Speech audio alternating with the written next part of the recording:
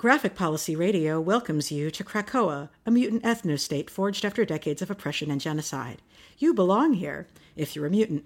It's a giant island that has rocked by the geopolitics of the world as portrayed in X-Men-related comics and asks all who encounter it to consider the political implications of this new sort of mutant state. X-Men has always been deliberately political, and the House of X/Powers of 10, and now Dawn of X relaunch of the X-Men comics helmed by Jonathan Hickman revel in that. It's all X marks the spot at the intersection of comics and politics, and that's what we do here at Graphic Policy Radio anyway. I'm your host, Ilana Levin, and joining me are two special guests. Jamelle Bouie is a columnist for the New York Times opinion section, and returning is Spencer Ackerman, national security reporter for the Daily Beast, writing a book, Reign of Terror for Vikings, Spring 2021. Welcome to the show, you guys. Hello. I'm really excited about this, you guys. Yeah, this is definitely the people with lots of thinking around the nation state as a construct and global politics focused conversation. I've covered House of X Powers of 10 before on the show, and I think at this point we're going to really focus on hearing from you guys rather than from me on this. And we'll be talking predominantly about the X-Men series itself within here. So I'll probably end up talking a lot more about subtextual bisexuality representation with Kitty Pride in a future episode as opposed to this one. But I want to kick us off by asking you, Jamelle, you looked at the Hickman, Rice, Bryson, that whole crew. What do you think about what they're doing with Krakoa as a concept in the comics? Just Krakoa as sort of a nation state? Yeah. I think that's a very good question. So when I read this, when I read House of X Powers of 10 and finished it, I was just so struck. I mean, the thing I was struck most by was Hickman and company's attempt to sort of like really take like the idea of a mutant identity seriously. I don't know. That's the best way I can think I can articulate it. That this isn't just, if this is an identity as well as sort of a set of powers, a genetic thing, if this is also an identity, if this is a people, then what does a people do in the modern world? It attempts to find itself a home. It attempts to find itself a state. And from the start of that series to the end, I was just very impressed by the decision to sort of take that idea seriously and try to play it out as much as possible. So yeah, I mean, my like predominant, and I should say as like background here, when I was a kid and a teenager, like I was mostly a DC guy. I didn't read a ton of X-Men. Like I kind of started reading X-Men later as an adult, when I suddenly had access through like Marvel Unlimited and other things to like so much more of the catalog. And so my like attachment to X-Men has never been very strong, and I really jumped at this series as a way to kind of get a fresh start, to sort of jump into a storyline, kind of knowing who these characters were, but not necessarily having a deep knowledge of the various storylines and their histories, but being able to go take as much as a blank slate, knowing kind of what I know about the basics of X-Men. So I'm the exact opposite. I'm an X-Men lifer. I've been reading the X-Men since I was about probably 7 or 8 years old. I had, the typical like lapse when you're, like 15 or so until you're like, 25, 26. So like I missed a lot of like late 90s, early 2000 X-Men. But like aside from that, I'm like a chapter and verse person here. And to say that the X-Men have experienced like a generation of creative darkness is not an exaggeration. And this is the X-Men that I had always dreamed of existing, and like in my soul, like knew this franchise always was and always could be. So like, I'm very curious, Jamelle, in your more recent introduction, and your dives through Marvel Unlimited, what to you are your touchstone X stories? Like, what works for you and what doesn't? So the thing that works most for me, it's really kind of only one thing, because I didn't know it existed, and then I kind of stumbled upon it and was kind of completely sort of taken back by the fact that this thing existed. And I may be getting the title wrong. You'll know the title, and it's either what is it? It's either what Man Kills, God Forgives. God Loves, Man Kills. Yeah, God Loves, Man Kills. Yeah. Yeah. And I read that, and I must have read it like 3 or 4 years ago. It was just sort of like fucking taken aback by how,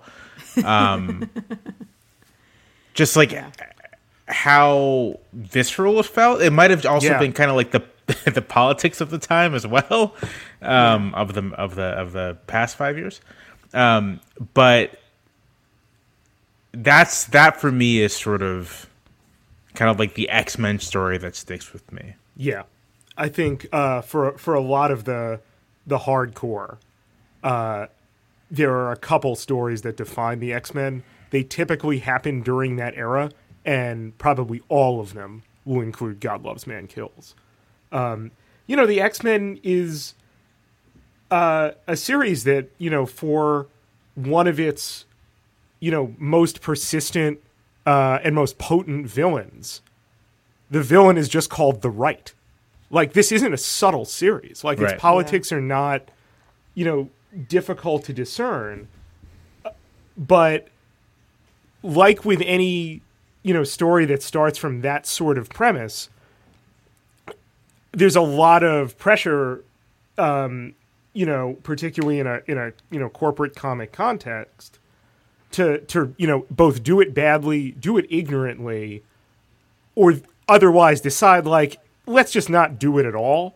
And so, like, while you have, a franchise that's, unique, I believe, certainly unique until it existed in comics history, that would say, let's tell a story about oppression and marginalization from the perspective of the marginalized, and they get to be superheroes too. Like, even 6 decades later, kind of amazing that it exists, like that it gets to exist, and can be done very poorly, but also done incredibly well. And right now, we're at a period in which, like, it's, I believe, like, better than it's been possibly ever. Like, what do you, Alana, what do you think? You've read tons of X-Men comics. Yeah.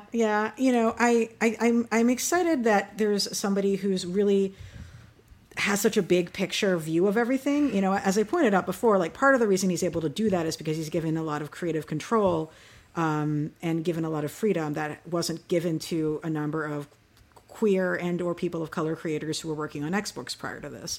But with his power, he's been actually treating it as real science fiction. And like, there hasn't really been as much in the past looking at what are the economic implications of creating a mutant state.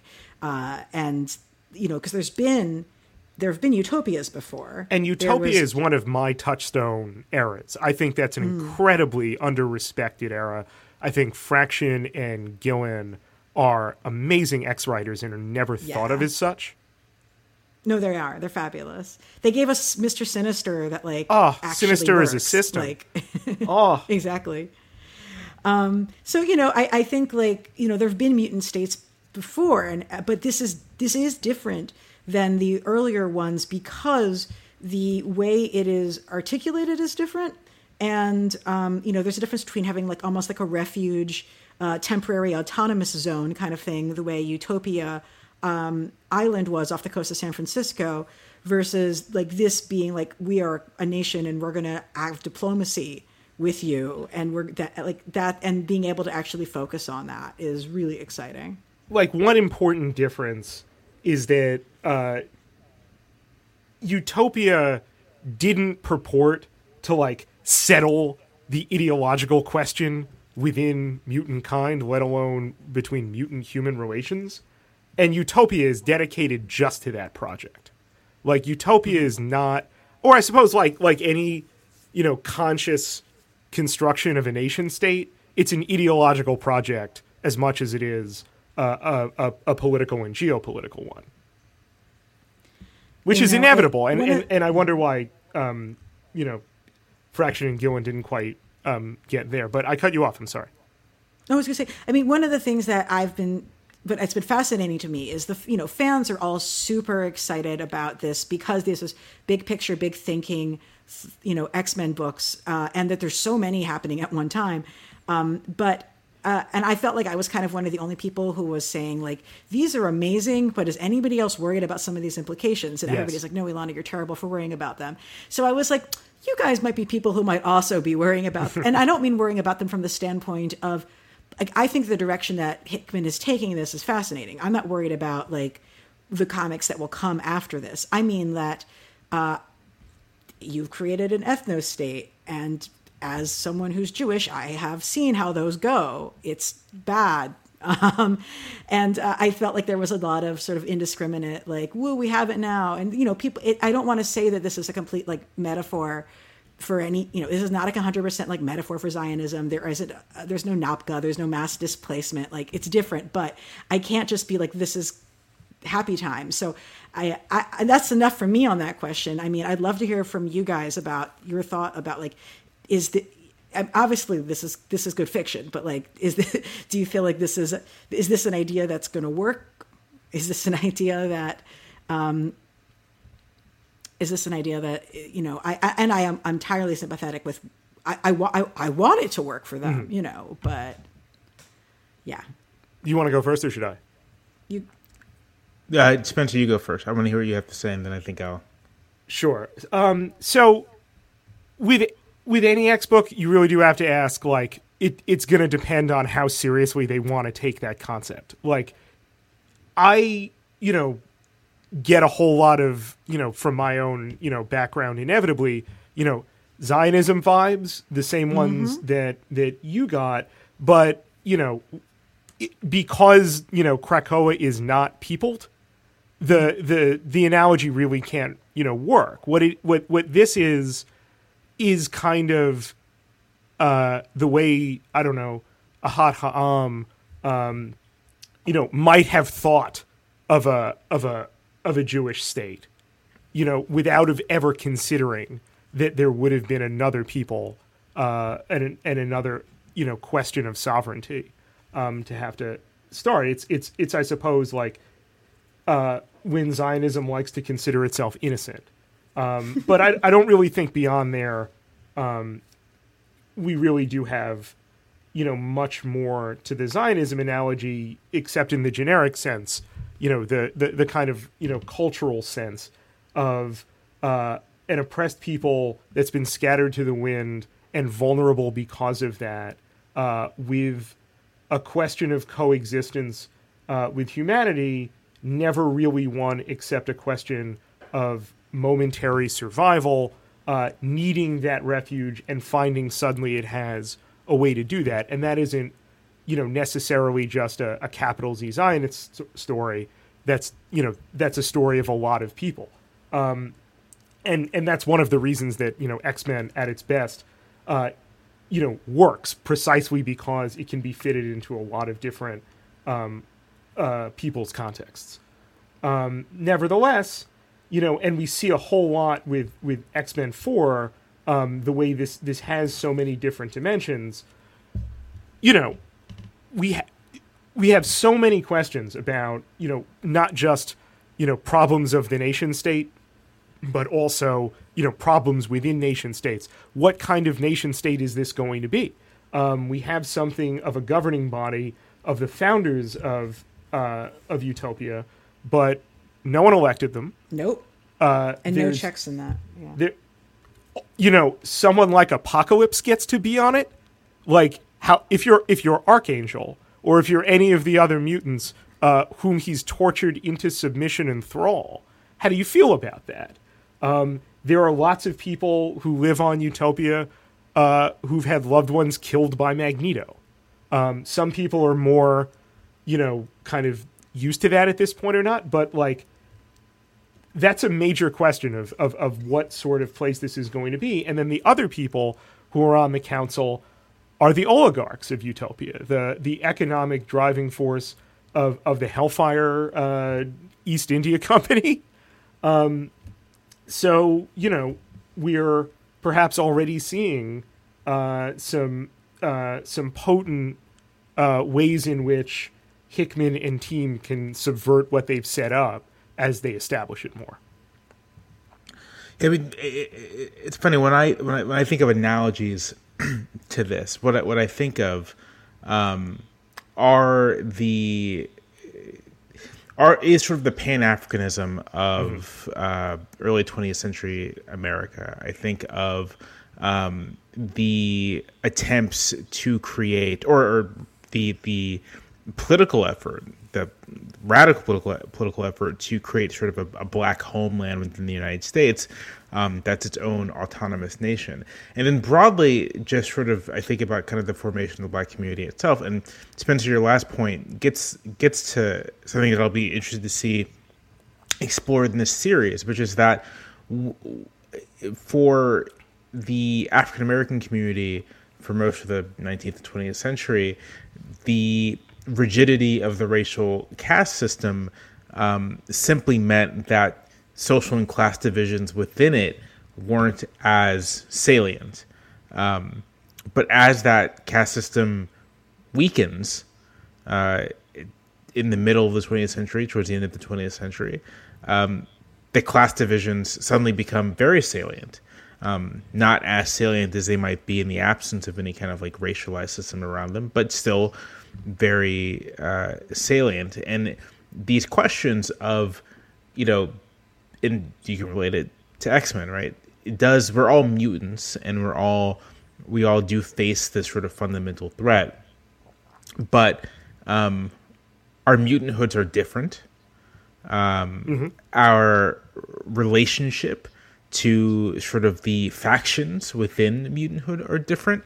The fact that we've been able to say we have this homeland, Krakoa, we have this language, we've agreed to a set of laws and ethical commitments, doesn't change our respective histories, and doesn't really fully alleviate whatever tensions came before. And I will be interested to see how the series explores that, because it's if Hickman and the team go in that direction, it does, I think, open up a very rich vein of storytelling, and an opportunity to explore these particular issues in a way I'm not really sure a superhero comic book has ever really done. And it's kind of tragic that, we have to wonder if a superhero comic has done it, because by nature of what X-Men is, by nature of what the story X-Men purports to tell, cannot help but be, it kind of should have been explored already, right?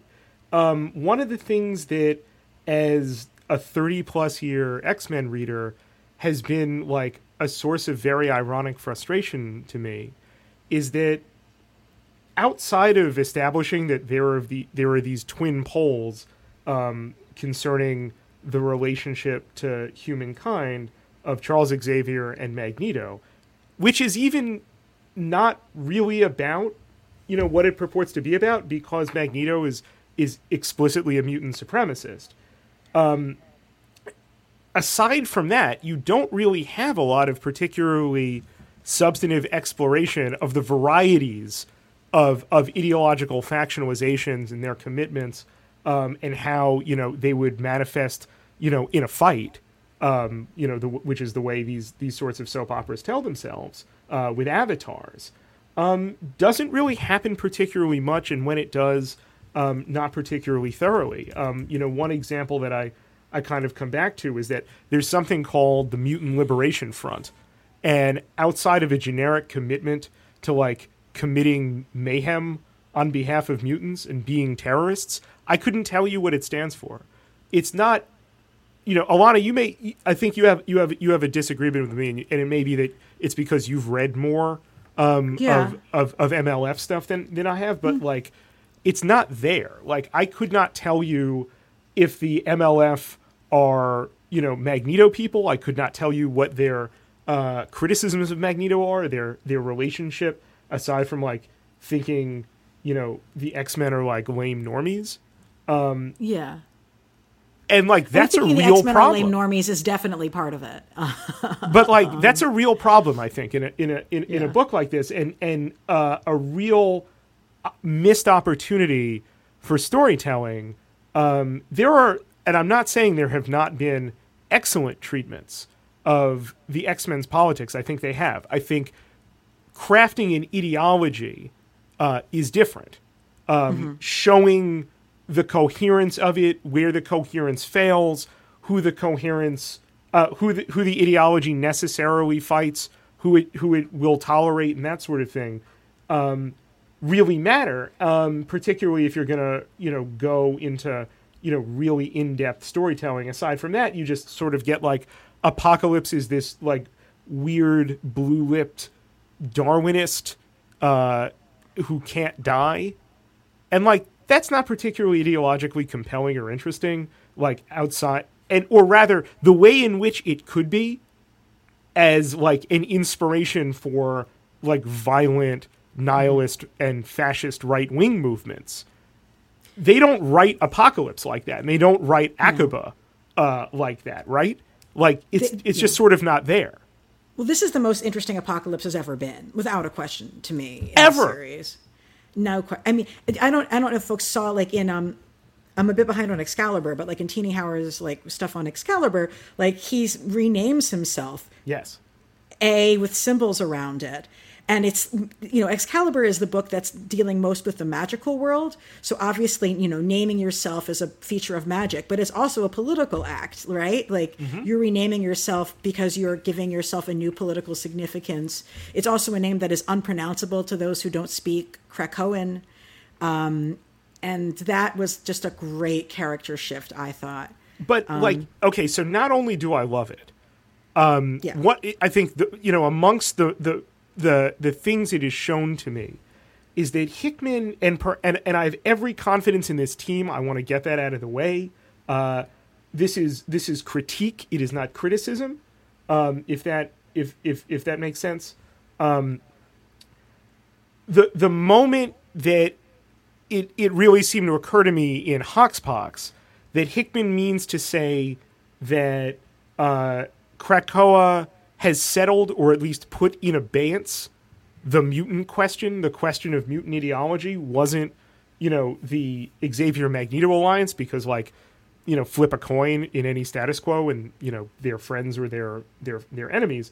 But when Apocalypse shakes Xavier's hand and is like, I'm with this, and that's shocking, and it seemed to say to me that it warranted kind of a greater story and exploration about why Apocalypse should think that mutant kind giving up explicit dominion to the entirety of the Earth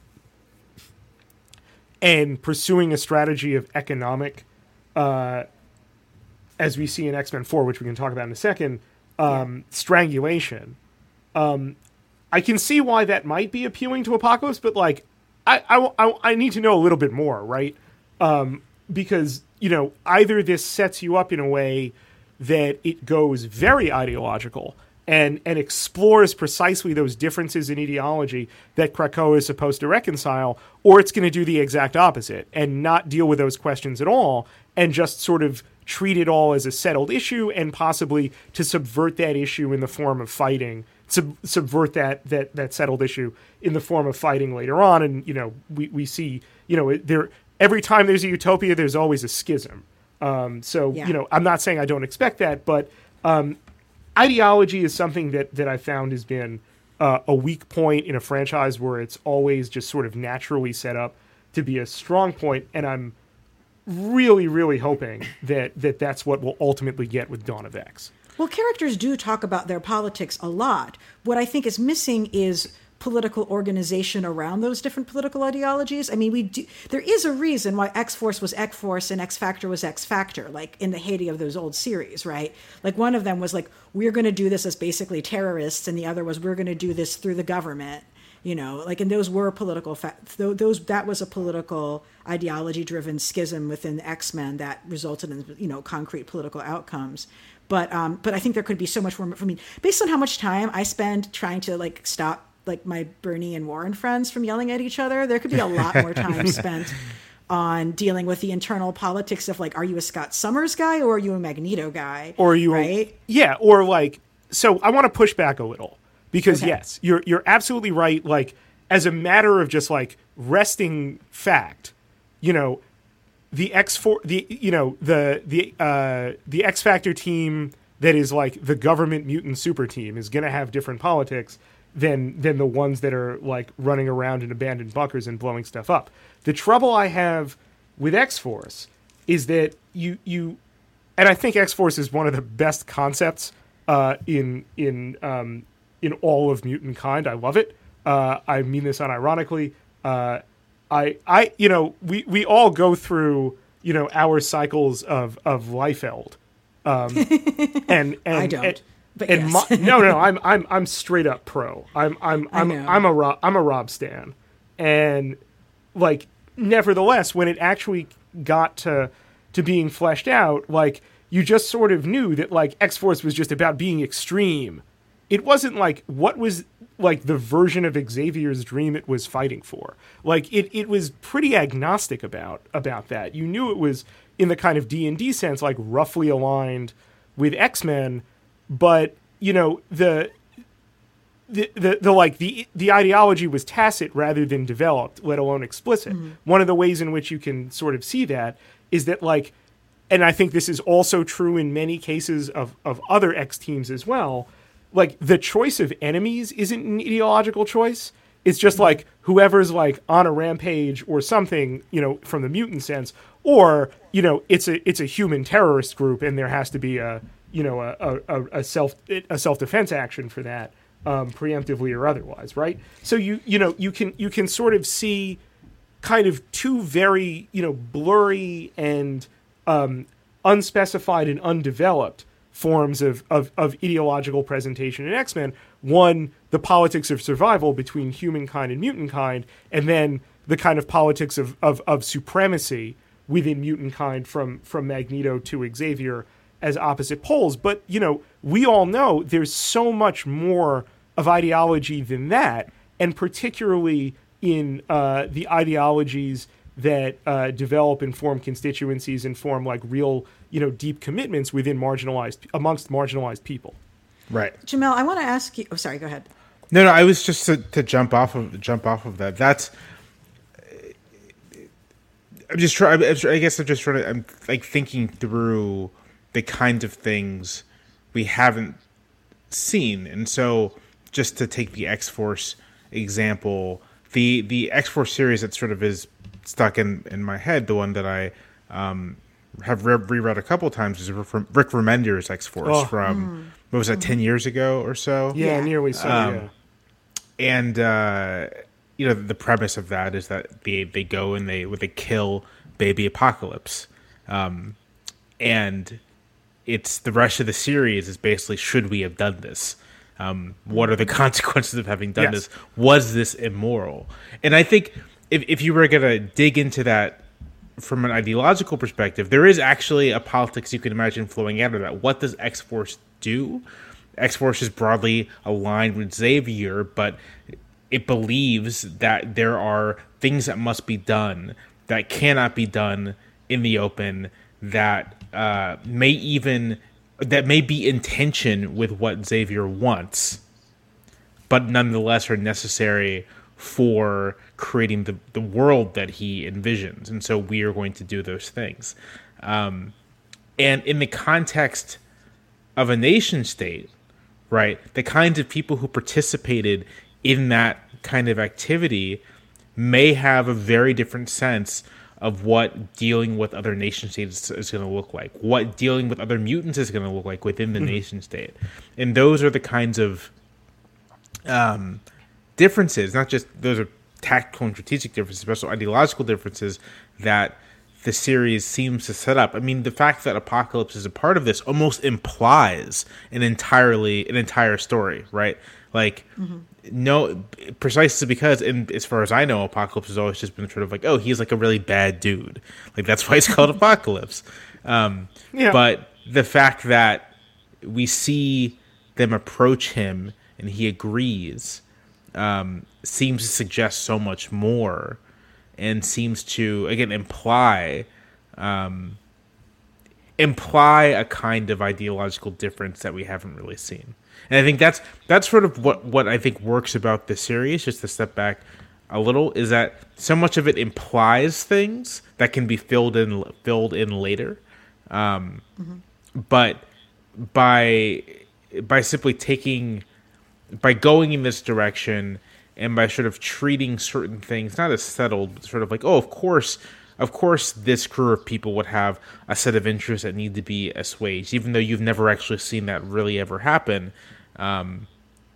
It opens a door to a lot of different approaches you could take. So, like, to give like one example that stays with the X-Force example.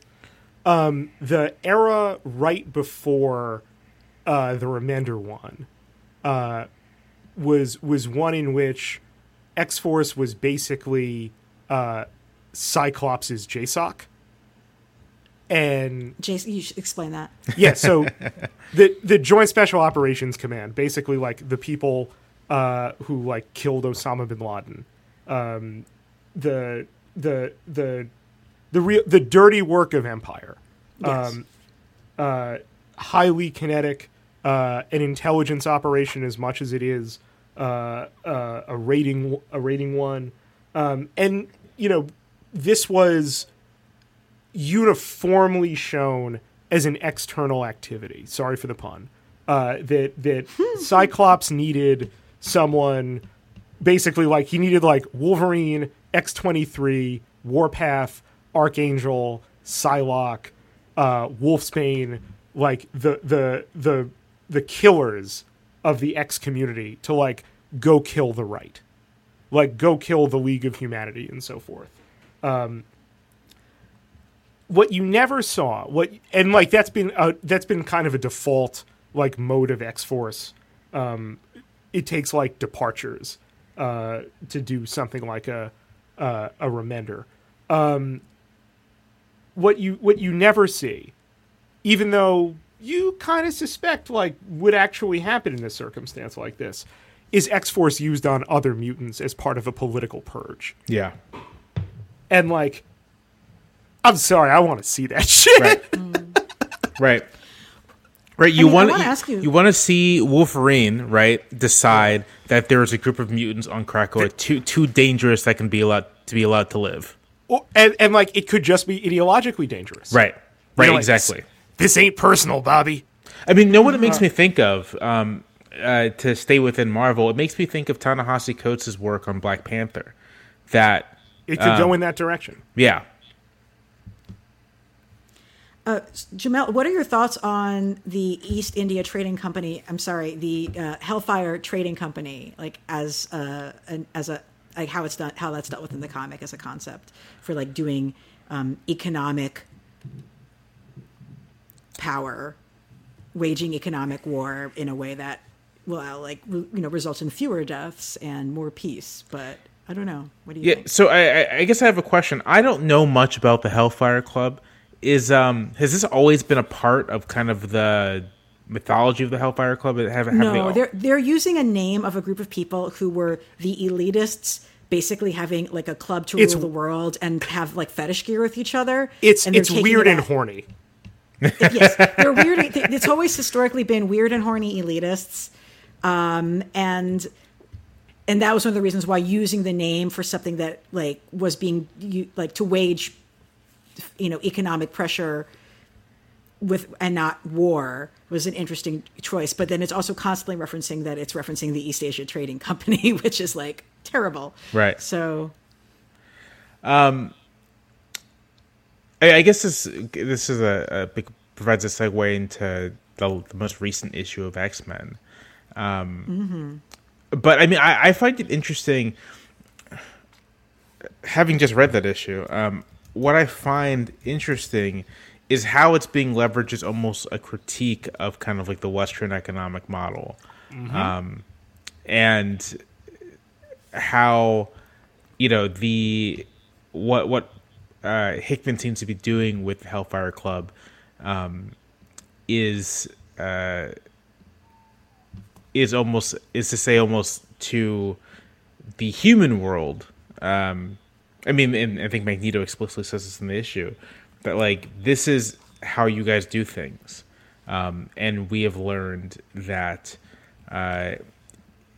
sort of direct confrontation, showing our strength, just isn't worth the trouble. We'll never win that way, but how we can win is by extending a kind of peaceful hand and using that to undermine you from within, to own you. Yeah, and I think that's super interesting. I'm not sure I have much more beyond to say. I would love to hear what Spencer thinks about it. Yeah, so thank you so much, because I think X-Men 4 is one of the greatest issues of X-Men in the history of its publication. For me personally, it is the issue that I've always dreamed of reading. X-Men has never had an economic critique.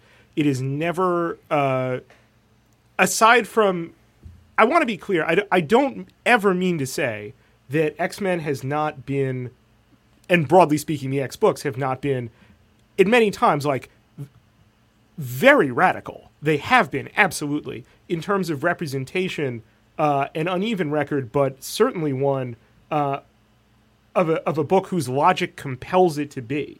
I'm not saying that at all. I'm saying that from the standpoint of demonstrating and using for storytelling purposes as well as for moralistic ones, and telling stories about the world we want to see, ideology, for one reason or another, has been something of a failing of the X books, and now we're seeing ways in which that might no longer be true. There is a famous story called The Trial of Magneto, in which humankind finally puts Magneto on trial for crimes against humanity, and we see Magneto in the dock defending himself and kind of giving his apologia, explaining what he went through, how the death camps made Magneto, and how, on and on and on. But nevertheless, the fact of the matter is, you had Magneto explaining himself and defending his life. This is the anti-trial of Magneto that I've been waiting for my entire X fandom.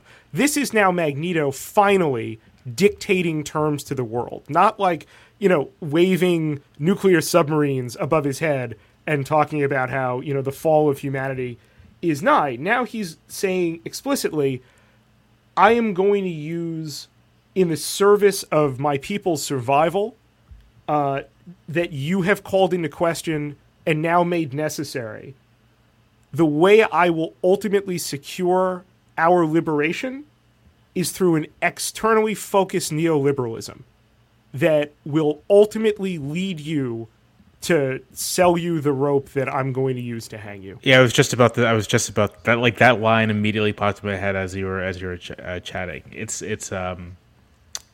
the Magneto as Lenin. It is. I just I couldn't believe, and is one of many incredible lines in that comic, including Magneto saying you people are ignorant. This line I love so much, and there's so much contained within it in terms of how dominant powers create ideological status quos that the rest of us have to accept or have to, when we challenge, have the extra burden of challenging it. He goes, "You cannot blame us for the long history of man, nor can you blame us for the circular nature of it. Right now, you people are institutionally teaching your children to rewrite and unlearn history. Well, I promise you one thing. We will never forget where we came from, but you will. You always do." And, I'm reading that, and, the first thing I think of has been the hysteria around the 1619 Project. Oh, yeah. And what I think is really at stake in that hysteria, what the people yelling at you and at Nicole Hannah-Jones and at the New York Times, what they're yelling at is that they demand an insistence on rewriting and unlearning history because they can't bear to break for various commitments or they do not stand prepared to break what Magneto calls the circular nature of the long history of man.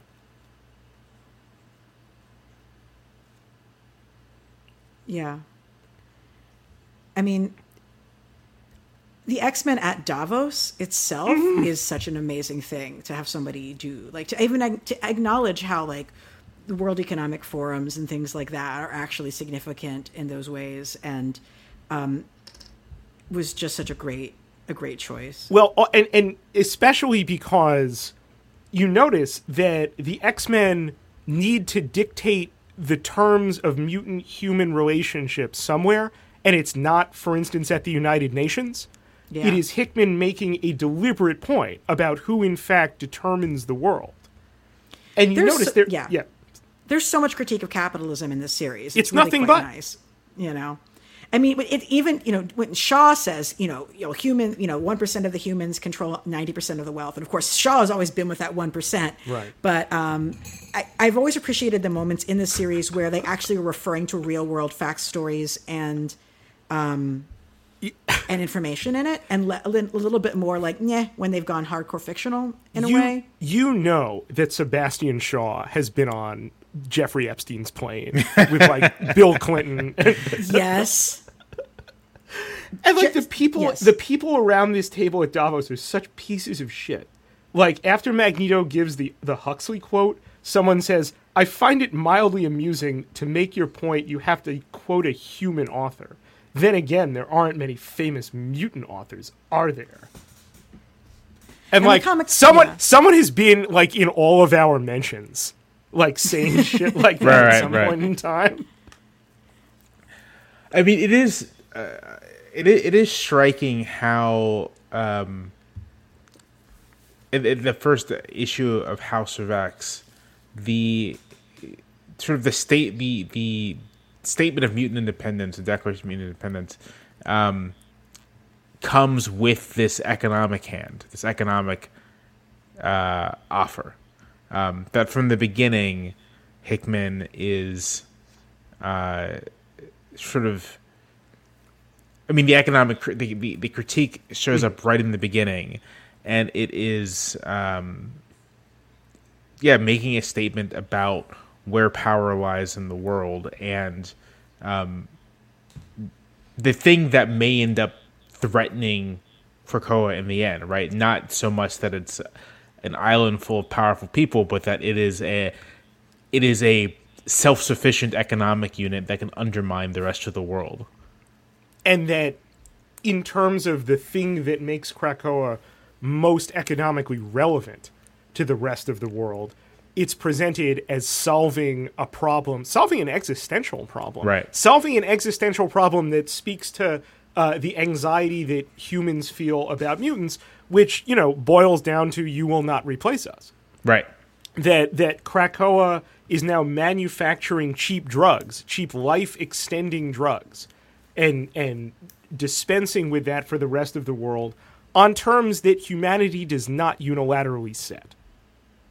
And there is a real, narrative genius there that X-Men 4 really captures, but also, a sophistication there, a will. I shouldn't say that. I should say an understanding and a willingness to tell the story that doesn't really get told in superhero comics very, very much, or certainly very, very well. That, like, this is a story of economic subjugation, and this is how that story plays out. This is what it looks like. These are the sort of people who are involved in it and their institutional roles and so on. And you see Magneto, doing nothing but carving and eating a steak and explaining why ultimately they're all checkmated to Krakoa by the terms of the world that they have set up. Yeah, which is why they're also constantly trying to deal with these assassinations, and yes, like wars below the surfaces. They can't declare a public one. Jamelle, do you have thoughts going back to HoxPox? Like, do you have thoughts about how the far future, as in the many possible far futures and stuff like that, like how that's talked about and what the story is saying about it? I mean, I guess if the present day of the world of House of X is sort of operating on kind of like a quasi, left wing, Marx-inflected critique of global capitalism, the message of Powers of 10 that like the mutants always lose in the end, that there's at the end of the day there's not really any way to secure mutant kind's future, and that anti-mutant sentiment is just sort of like a permanently ingrained part of humanity. That part seems to, I mean, just like that would be ideological in the Marxist sense, right? That it's treating this epiphenomena of the relations of production is the thing driving history, and just from a narrative level, I didn't. It's just sort of like I get why it's there, but that was like the stuff I found least compelling, and least interesting. Yeah, I don't know. Like as I think back on Powers of 10, it's sort of, it was almost like. For me, it was a little disappointing. I was like, okay, I see what they're doing. I see how I see that Hickman is trying to set up this timeline as the one, the one where everyone, or at least Xavier and Moira, have they know what other paths have been taken. They know what mistakes have been made. And they're going to use that to move forward. But I don't know. It left me feeling, not feeling cold, but just sort of like, this feels very utilitarian. Do you have thoughts about sort of in general with the way this story has used external materials like and this is for both of you guys, about the CIA briefings and the charts and stuff like that to communicate information? I mean, that's like a Hickman special. That's sort of like one of the things he does. I honestly haven't thought much about it. Like I've really taken that on the surface level, just sort of like, this is, having read all of the Avengers stuff he did and all of the Fantastic Four stuff he did. I was like, this is kind of his style. Spencer, do you have any deeper thought on it? No, I liked it for that reason, that it was Hickman planting a flag on the franchise. No one tells stories in comic books the way he does, and so they all now just feel, from a storytelling perspective, more coherent and driven by him. It occurred to me that like one of the things that I honestly don't even know if he's still publishing this. It's been so long. His Image series, Black Monday Murders, is incredible and very text heavy. Really, even more so in terms of data dumps. And one of the reasons is he's saying that finance capitalism is black magic. That's the story, and it's great.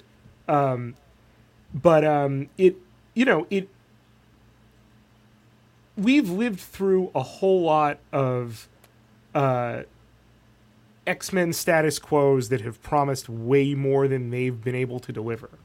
And that's not the case with Hickman. I love the flash forward stuff, but even if you don't, really need, because it's Hickman and because the ideas are so enormous, he's given us like 3 decades worth of story veins to mine.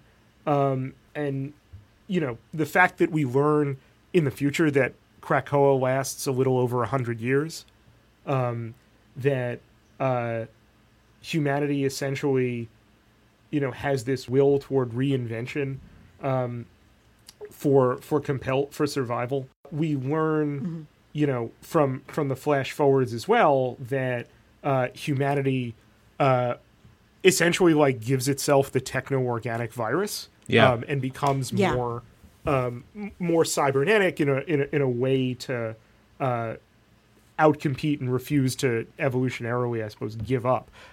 Which is also another way of demonstrating that humanity does not see coexistence as ultimately possible, and that fundamentally, as long as that remains the case, then Magneto is right.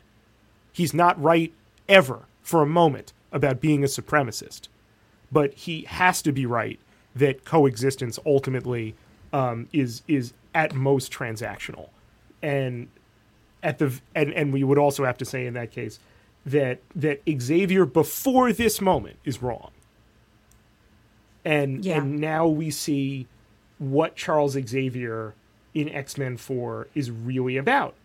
It may, I go back, I'm looking at the cover in front of me, and as they're walking away from the table, and it's Xavier in the foreground, Magneto over his shoulder, and Apocalypse over Magneto's shoulder.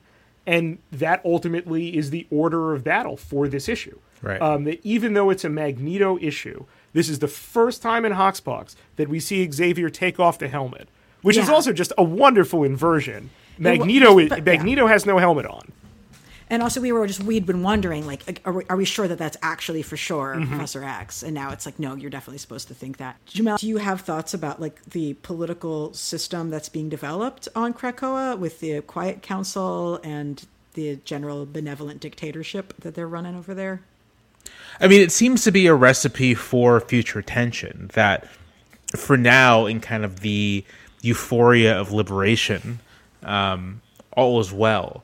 But as Krakoa faces external threats, as mutants within begin questioning, we don't know if the constituent members of the Quiet Council, if they are all really on the same page. This is all new for them as well, and so as those tensions develop, this does not seem like, to my eyes, it'll be entirely stable or long lasting. I think too that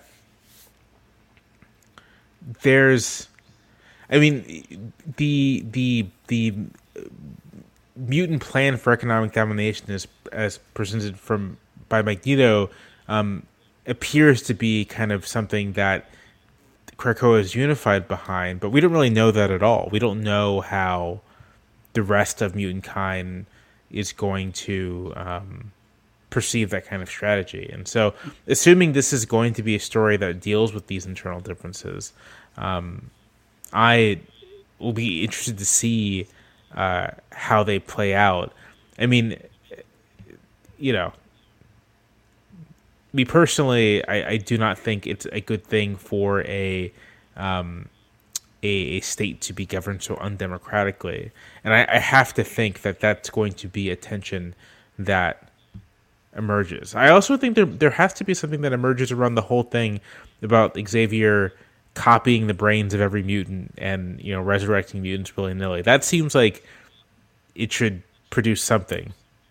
I think you should read Marauders. If I was going to recommend one more comic for you based on that from the Dawn of X, Marauders is it. And you won't see all of that immediately, but by issue 2, you're going to be like, oh, okay, yeah, Ilana was right. I should be reading Marauders. Okay. That's what the only criticism I really have. Well, I have actually a couple criticisms of Marauders, but we don't have to do that. It's X-Men, when there's utopia, inevitably there's schism. Just to piggyback on your points, Jamelle, it's going to be a question to me of how ideologically that schism is going to be. It's not just the case that the Quiet Council is undemocratic. It's that, like, we don't really see anyone on Krakoa, like, particularly interested in politics on Krakoa. Mm-hmm. Like right now, it's a really big party. And occasionally, they split up into X teams and each do their thing. We're not getting a sense that there is much in the way to debate there. And I have, A, that's not a tenable situation, and B, I have more faith in Hickman and everyone who's developing X comics to think it is. It's just going to be a question of, like, what are the axes on which these splits happen? How ideological will there be? Or could it just, be kind of raw power struggle? I think that, one thing that we really haven't seen, something that's also been kind of taken for granted, and you see this with the story page explanations, that's always mutants around the world are flocking to Krakoa for safety, freedom, and to be part of the first, mutant society. Well, we know from the real world that, not everyone's going to do that. That, people's, however you might think in the abstract, particularly when considering marginalized people and minority groups, commitments to home and commitments to what they know and commitments to the people around them, are really strong. And people's instinct is not to make most often dramatic breaks in something as intimate as their personal lives and leaving everything for everywhere. And, like, the only circumstance we've seen so far, and it's in Marauders, is that there's mutant kind waiting to be saved by Krakoa. And I don't think that can really be the whole story here. I will say this about the mutant metaphor. The one space in which it works really well for this is actually you have, less so today possibly than when I was younger, but, queer people choosing to completely leave their families and reimagine their lives in a completely different location. That's true, yes. So, but that's not, but that isn't always the way it is for folks. That's for true. Sure. But I'm glad you brought up that counter example, because that's an important one. What I guess I mean also is that, like, there are also going to be, by nature of being X-Men, certain X-Men who I don't think are being ideologically consistent, even if they are being personally consistent in following Xavier and all their friends, which might actually undermine my own point, or possibly demonstrate it, depending on how you look on it. Like Beast, right? Beast is the ultimate mutant integrationist. Beast has been an Avenger. Right? So is Wolverine. So is Wolverine. But, like, Wolverine's a different case, and we can get into that. But, like, I would expect that someone like Beast would at least have, conflicting feelings about saying, I'm living on an island and, like, I'm never going to see my buddy Wonder Man except in, like, certain circumstances. And, it'll be nice to, like, reminisce and FaceTime or something like that. But, like, I am now part of this very different project, politically and ideologically. Wolverine, I cannot wait to see what they do with him. I love Wolverine. Wolverine is as basic as it is. Probably my favorite character. My other favorite character is Namor, who I don't think belongs in X-Men, but we don't have to get into that right now. But, like, Wolverine is an ideological exception. Wolverine's here for his family. Wolverine's here for the people that helped him find his soul again after a life of pure torture and learned helplessness. And that's a profound story, but it's also different from Wolverine, most often than not in his character history, even in the main X books, as opposed to his own books and his stuff outside of the X world, doesn't very often take an explicit position on mutant kind aside from we ought to survive and have rights and dignity. It's not really a character who's had much in the way of ideological coloration, and it's not an engine of that character. So I'm very interested in seeing how Hickman-era Wolverine is going to be portrayed. So, Jamelle, I want to wrap with you. Do you have any last thoughts about the series? I guess for now, I just echo what I've said earlier. I think this is very exciting. It's just very exciting to see a comic book series play with these very big ideas and these very relevant ideas about not just belonging and culture and the nation state, but also ideas around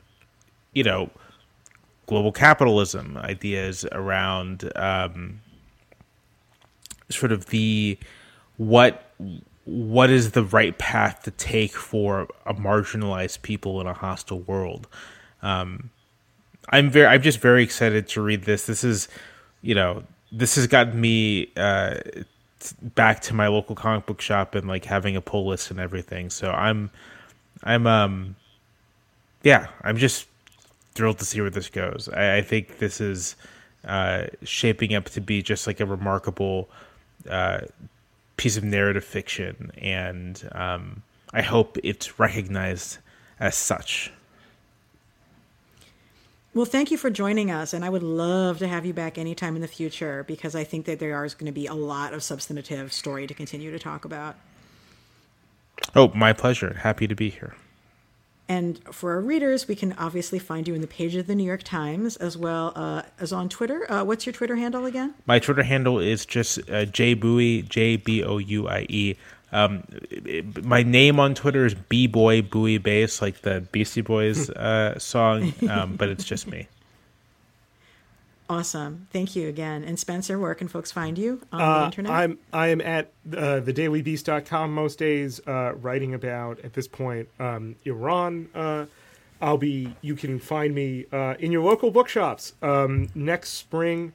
That's spring 2021 for my book Reign of Terror, which is the story of how the war on terror over the course of a generation destabilized America in a nationalist direction that became one of the pathways that Donald Trump rode into power. You can also find me on Twitter at Ackerman.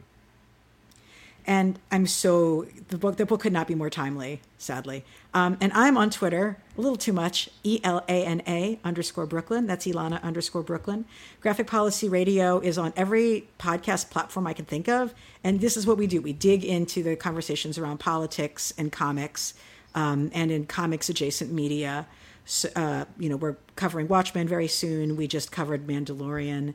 And we are definitely, if you're looking for the kind of people who are excited to see X-Men go to Davos, this is the podcast for you. So I hope you guys will stick with us.